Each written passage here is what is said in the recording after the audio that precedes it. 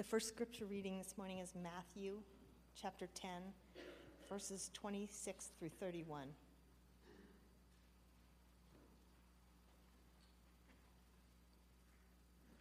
So do not be afraid of them, for there is nothing concealed that will not be disclosed, or hidden that will not be made known. What I tell you in the dark, speak in the daylight. What is whispered in your ear, proclaim from the roofs. Do not be afraid of those who kill the body, but cannot kill the soul. Rather be afraid of the one who can destroy both body and soul in hell. Are not 2 sparrows sold for a penny? Yet not one of them will fall to the ground outside your Father's care. And even the very hairs of your head are all numbered. So don't be afraid. You are worth more than many sparrows. The second reading is 1 Peter chapter 3, verses 13 through 16.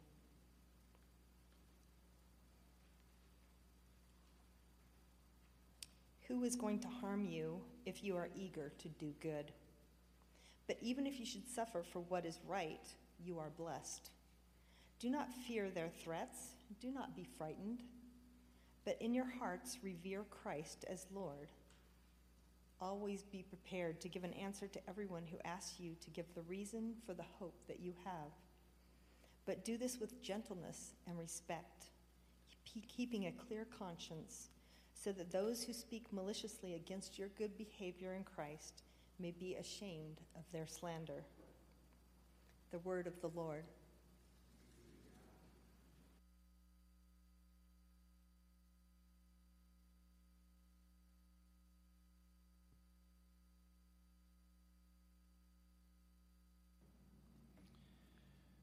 What Laurie led us in prayer is so true. There's a lot of crazy going on, and the fear index is high.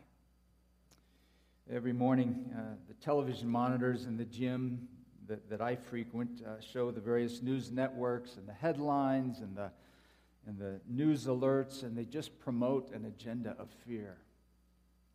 The alerts on our mobile devices, they usually aren't messages of faith, but they're messages of what we can be afraid of now. Collectively, individually, the level of fear is running high. Collectively, nearly half of Americans now say they're afraid that our nation will end up in a nuclear war with North Korea. 40% of Americans are afraid they're going to be a victim of a mass shooting. 3 out of 4 people have fears about government corruption. There are polls that show young adults are afraid about our country's future. Many people are fearful that technology is going to displace them. They're going to lose their jobs. They fear that. Individually, we fear what people will think of us.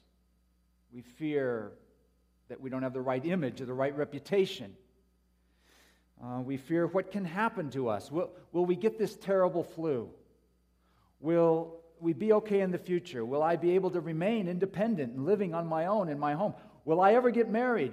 Will I remain married? We fear commitment. It might be a commitment to a place, maybe to a job, maybe to a person, maybe to a community, a church. We're afraid of missing out on experiences. We're afraid what will happen to us at school. Afraid we won't have enough. So much fear, so much fear. And just because we are a Christian doesn't mean we don't feel or experience that fear. We can live out of fear as Christians. Benjamin Corey has written a recent book called Unafraid: Moving Beyond Fear-Based Faith. And in a recent interview about this book, he said, fear seems to have gripped American Christianity like never before, and the impact is already noticeable. This generalized fear is causing us to turn on one another, abandon consistent and collective application of Christian values. It's seriously damaging our witness.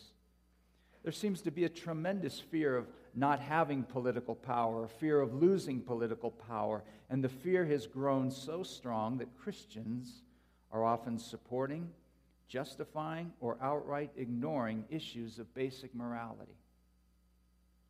Corey said, "The world has been watching and sees how we have collectively abandoned our professed beliefs out of fear." You know, one of the things we say that we hold to quite a bit out of Psalm 23, "Though I walk through the valley of the shadow of death, I will not fear, for you are with me." Do we believe that, or is that just lip service? Now, it's natural to be afraid. There are things to be afraid of. And it's not like you can just turn off some switch, the fear switch, and turn on the faith switch, right? But it's not good to live out of fear or to let fear be Lord of our lives. And so, how about we give up fear for Lent? If you were at one of our Ash Wednesday services, you know we queued up this sermon series. And remember, while the culturally popular thing to do at Lent is to give something up, like chocolate or caffeinated drinks or using the internet in some way, do those things really bring the deep heart change that help us walk with the Lord and make us greater in our faith? Do they? What if we gave up things like fear? How would that change us and allow us to live with greater strength as Christians? Well, we're going to look at things Sunday by Sunday that we might want to give up for Lent, the first being fear. And these are things of the heart. These are things that I think keep us from walking more fully with the Lord. But it's not just about giving something up. We also take something up, because the Christian life isn't just about not doing something. It is also about doing something. It's living, and it's being filled with the fullness of God. And there is an exchange here. For if I give up fear, then I take up faith. I live not by fear, but by faith. How do I do that as a disciple of the Lord Jesus Christ? Get beyond fear and live with faith.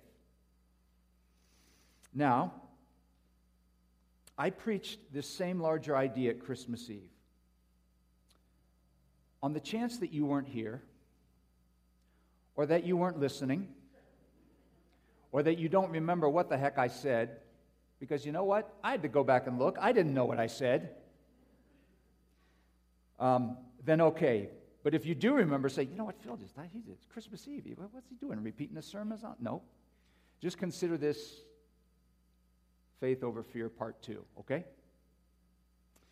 When Jesus sent out his first 12 disciples, he was straight with them. He said, it's not going to be easy. He told them they will not always be welcomed. People will not always listen to them. He said he was sending them out, remember that line we all know, as sheep in the midst of wolves. Well, what a comforting thought when you're being sent out somewhere. Have you ever seen a lamb in the midst of wolves? It ends fast and it's not pretty. Jesus tells them they're going to be handed over. They might be arrested. They're going to be met with hate. They will be met with persecution. I would be afraid right there already. But then Jesus gives his do not fear talk right after all of that. He tells the 12, do not be afraid of them. Do not be afraid of those who kill the body, but they cannot kill the soul. Don't be afraid, because you are of tremendous worth to your heavenly Father. The way of following Jesus, it's not always the easiest. It's not always the safest path. I don't like to see when this happens, but I don't get totally discouraged anymore when I see someone leave the way of Jesus. Because I understand it now. It costs. There's an adversity if you're going to be faithful to Christ. Being a disciple is not an inner path to enlightenment. It is not a way to greater prosperity. It is not the path to inner peace. Being faithful to the Lord can rub against the grain. Speaking up for Him, living a Christian lifestyle in a world that will make fun of it. Just having the title Christian in our current climate can rub against the grain of our own comfort. How can Jesus say to not live in fear with all that can happen to us? Jesus never denies the reality of fear or that there aren't real things to be afraid of, but he helps his disciples know how to live in a scary world. He tells the 12, he's sending them out, and he tells them to remember, you know what? They can't ultimately kill you. And that's a tool that the powerful use, right? Well, we'll just kill you. And Jesus says, yeah, they can kill the body, but they can't kill the soul, because only God can do that. So fear him above them. And Jesus is using a figure of speech. He's not saying God will kill the soul, or God does kill the soul, or he's interested in doing that. Jesus is merely pointing out, you know what, there's a worse death than physical death. Physical death is temporary, as bad as it might be. Spiritual death is eternal. Yes, things can happen to us physically, but Jesus says, who does your soul belong to? That is an important question to answer, I think, to get along in this life. And keeping eternity in view can bring some perspective to a lot of things that we suffer. As a way to move his disciples from fear to faith, Jesus speaks of how much the Father cares for his children. A sparrow doesn't fall to the ground without the care of the Father, he says. Even the hairs of your head are numbered, which is to say the Father knows every detail. He keeps track of everything, and he keeps track of everyone, and his eye is on us. Even the hairs of our head. Are you kidding me? And I'm not saying that because of my condition and style. But think about that. If we are in God's vision and will, if that's true, then what do we have to fear? And to be in God's provision and will is to be under what we call sometimes his providence. Providence is how God cares for us. It is his loving hand being upon us as we go through life with all its blessings, with all its pains, because God's providence can provide. That's where the word comes from. It provides providence. God can make bad things work for our good. He sees us through. Because life can really suck. But providence is that God is in the suck. It doesn't mean it's easy or that we won't wonder, God, where are you? Or that things won't be painful. Or that hard things won't happen to us. But, and this is living by faith right here, God is present and we are in his care, whatever that is. We are in his care. Jesus' words to his disciples is not that they will be protected from martyrdom even. His words are an assurance that we, like the sparrows, will not suffer anything, even death, without our Father. There's a Christian statement of faith that's 500 years old. It was written in Heidelberg, Germany. It's called the Heidelberg Catechism. It was written to teach kind of a question and answer catechism, to teach the fundamentals of Christian faith. It's still used in many churches around the world today, particularly in the Reformed Christian tradition. Maybe some of you who go way back in some of those traditions cut your teeth on this once upon a time, but it's a wonderful statement of God's providence, and we've used it in our worship at times. But here's the first question in the Heidelberg Catechism, and it goes like this: what is your only comfort in life and in death? And the answer is that I am not my own, but belong, body and soul, in life and in death, to my faithful Savior, Jesus Christ. He has fully paid for all my sins with his precious blood and has set me free from the tyranny of the devil. And this Jesus also watches over me in such a way that not a hair can fall from my head without the will of my Father in heaven. In fact, all things must work together for my salvation. Because I belong to him, Christ, by his Holy Spirit, assures me of eternal life and makes me wholeheartedly willing and ready from now on to live for him. That's not living in fear. That's living in faith. You know, some of you have this, you've heard this phrase. Some of you, I hear you say it. God's got this. The first question of the Heidelberg Catechism is a longer way of saying God's got this. To say God's got this, when we say that, we mean in any troubled situation, no matter what, God knows, God sees, God cares. He will see me through. It isn't my power, it's not my know-how that's going to get me through. God will. He is bigger and more powerful than my situation. And so Jesus says, give up fear because you belong to God. Peter was writing to Christians who were afraid. He takes a verse from Isaiah and quotes from Isaiah when Isaiah said, do not fear what they fear, do not be frightened. And then he writes, but in your hearts set apart Christ as Lord. He's writing to Christians who are suffering a number of indignities and injustices. Peter makes fear a matter of lordship. And if Jesus Christ is the Lord of my heart, then who do I fear? Who should I fear? That echoes the wisdom that we read about that's given in Proverbs and other places in the Old Testament, that the fear of the Lord is the beginning of wisdom. The fear of the Lord is the right way to live. And the fear of the Lord is not to be scared or to be terrified of the Lord. It is to have that respect, that awe for who he is and his mighty power, particularly that he's on our side. Think of those three amigos in the book of Daniel, Shadrach, Meshach, and Abednego. When they are arrested for refusing to give their loyalty to the state, to the king, and not bowing down to the idols that he made, they're threatened with death. And this is what they said. They responded to the king that we do not need to defend ourselves before you in this matter. If we are thrown into the blazing furnace, the God we serve is able to deliver us from it, and he will deliver us from your majesty's hand. But even if he does not, we want you to know, your majesty, that we will not serve your gods or worship the image of gold you have set up. Their faith was not dependent on their survival. They fear God more than any earthly or temporary power who threatens them, because the king can kill their body, but he cannot kill their soul. In Acts, you think of Peter and John, who are preaching so boldly about the resurrection in the streets of Jerusalem. And the leaders of Jerusalem are just appalled by this, and they tell them to stop, but they can't believe the courage they have. And because they're not in the larger power structure, but they're not afraid of the consequences of speaking what they have known to be true.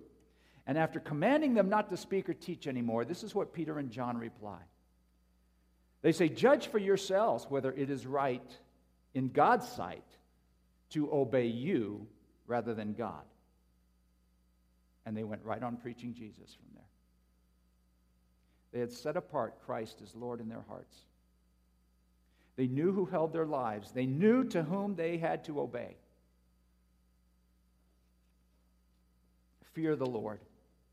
One of the great sports of my younger years when I was a young lad was wreaking havoc for my babysitters. I look back on some of the things I did to those usually young gals who my parents hired to watch me and my two younger sisters, and I'm a little embarrassed today to think of it. But one time, I did something particularly bad. It was so bad that I can't even remember what it is. I've suppressed it deep down in my soul. But it was bad because I remember my father, when she told my parents about it, they were livid. And my father said, you are going to go apologize to her, which terrified me. Like I'm probably 7 years old, I don't know. You are 8 years old. You're going to go apologize to her, and you're going to do it face to face. And I was scared to death to have to do that. But I feared my father more because it was worse to take his wrath than whatever temporary experience of apologizing to my child care sitter was going to be like. You see, I feared my father more because I had to live with him. And he had authority in my life, and I knew it. He also loved me, and he wanted the best for me, and he was trying to teach me, but I didn't see any of that at the time. But we grow and we mature, don't we? I've mentioned Thomas Halleck before. A Catholic priest in Czechoslovakia who was ordained and part of the underground church in communist Czechoslovakia during the reign of communism. He was ordained. His mother didn't even know that he was ordained and what he was doing in his activity in the underground church. It was so secretive. Well, during those dark days of the communist reign and the underground church, a friend came to him one night in a secret meeting and said, another priest in the underground church has just been found dead, lying in a pool of blood. And the strong assumption was that he'd been killed by the KGB. But to this day, as a matter of fact, that murder still has not been solved. No one knows why it happened or who did it. But Halleck's friend asked him that night, aren't you scared now? And Halleck said, I am. But I couldn't give a darn. And used stronger language that I just used, by the way. And Halleck said it has always been his conviction that it's not a matter of being afraid, but of not allowing fear to govern and determine our behavior. He said, we must never let fear take the helm of our lives. The helm of our lives. Whoever is at the helm of a ship is steering the ship. Whoever is at the helm of a ship can see what is happening. Who or what is at the helm of your life? Who's at the helm? I remember the Reverend Dr. Martin Luther King Jr., his words, those immortal words, the night before he was killed and assassinated. He said that night, he said, I am not fearing any man. Mine eyes have seen the glory of the coming of the Lord. And all the nights in jail and the bombings and the threats and the violence and the beatings, after all that night in Memphis, he was not living in fear. He was living before someone bigger. When we say we give up fear, it isn't that we don't feel it or that it's not real. It is just that we will not allow it to be the guiding force in our lives. I think that is consistent with what Jesus said and with what Peter wrote. The confession of Christians, this is what makes us a Christian. We say Jesus Christ is Lord. And that means He is Lord of our hearts in every part of our lives. In life and in death, we belong to God. We feel afraid, but we take that fear to Him and we trust His power to overcome that fear. Because if Jesus Christ is Lord, that means everything else is not. Now, if we give up fear, it's replaced by faith. Faith that God is present. Faith that God has us, right? I've heard some of you say that when you've been faced with intimidating things in your life. God has this. I'm okay, Phil. Some of you have said that to me in the intimidating things in my life. We need faith when we're in over our heads and we know our resources are not adequate. Faith means to rely on God. It is the assurance that though we can't see it all, He can be trusted. When we live by faith, we entrust our security and our future to the attentiveness, the providence, the care of the Lord, because He's aware, He sees, He knows, He cares. Jesus said, you are worth more, so much more to your Heavenly Father than anything else. And having faith in the Lord's attentiveness to our lives makes panic and anxiety and fear unnecessary and inappropriate. I want to close with this. There's a beautiful passage in the prophet Isaiah that has been helpful to me in my fear. I sometimes share it with others that are going through a very scary time. The Lord in this passage is speaking to His people Israel. They are wounded, they are beaten down, they are scared, and if that's you this morning, I want you to hear this as a word to you. It's from Isaiah chapter 43. I'm going to read it in the Message version. It's good in any version. But now, God's message. The God who made you in the first place, Jacob, the one who got you started, Israel, don't be afraid. I've redeemed you. I've called your name. You're mine. When you're in over your head, I'll be there with you.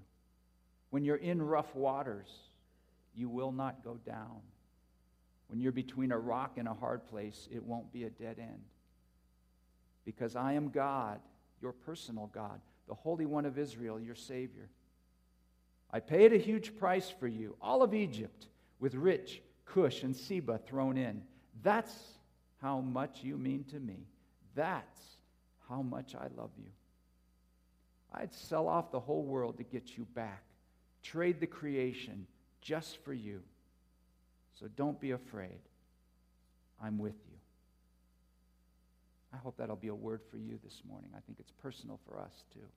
And if God is God and is absolutely attentive to our lives down to the detail, we don't have to fear. And we can live in faith because God has us. Let's pray.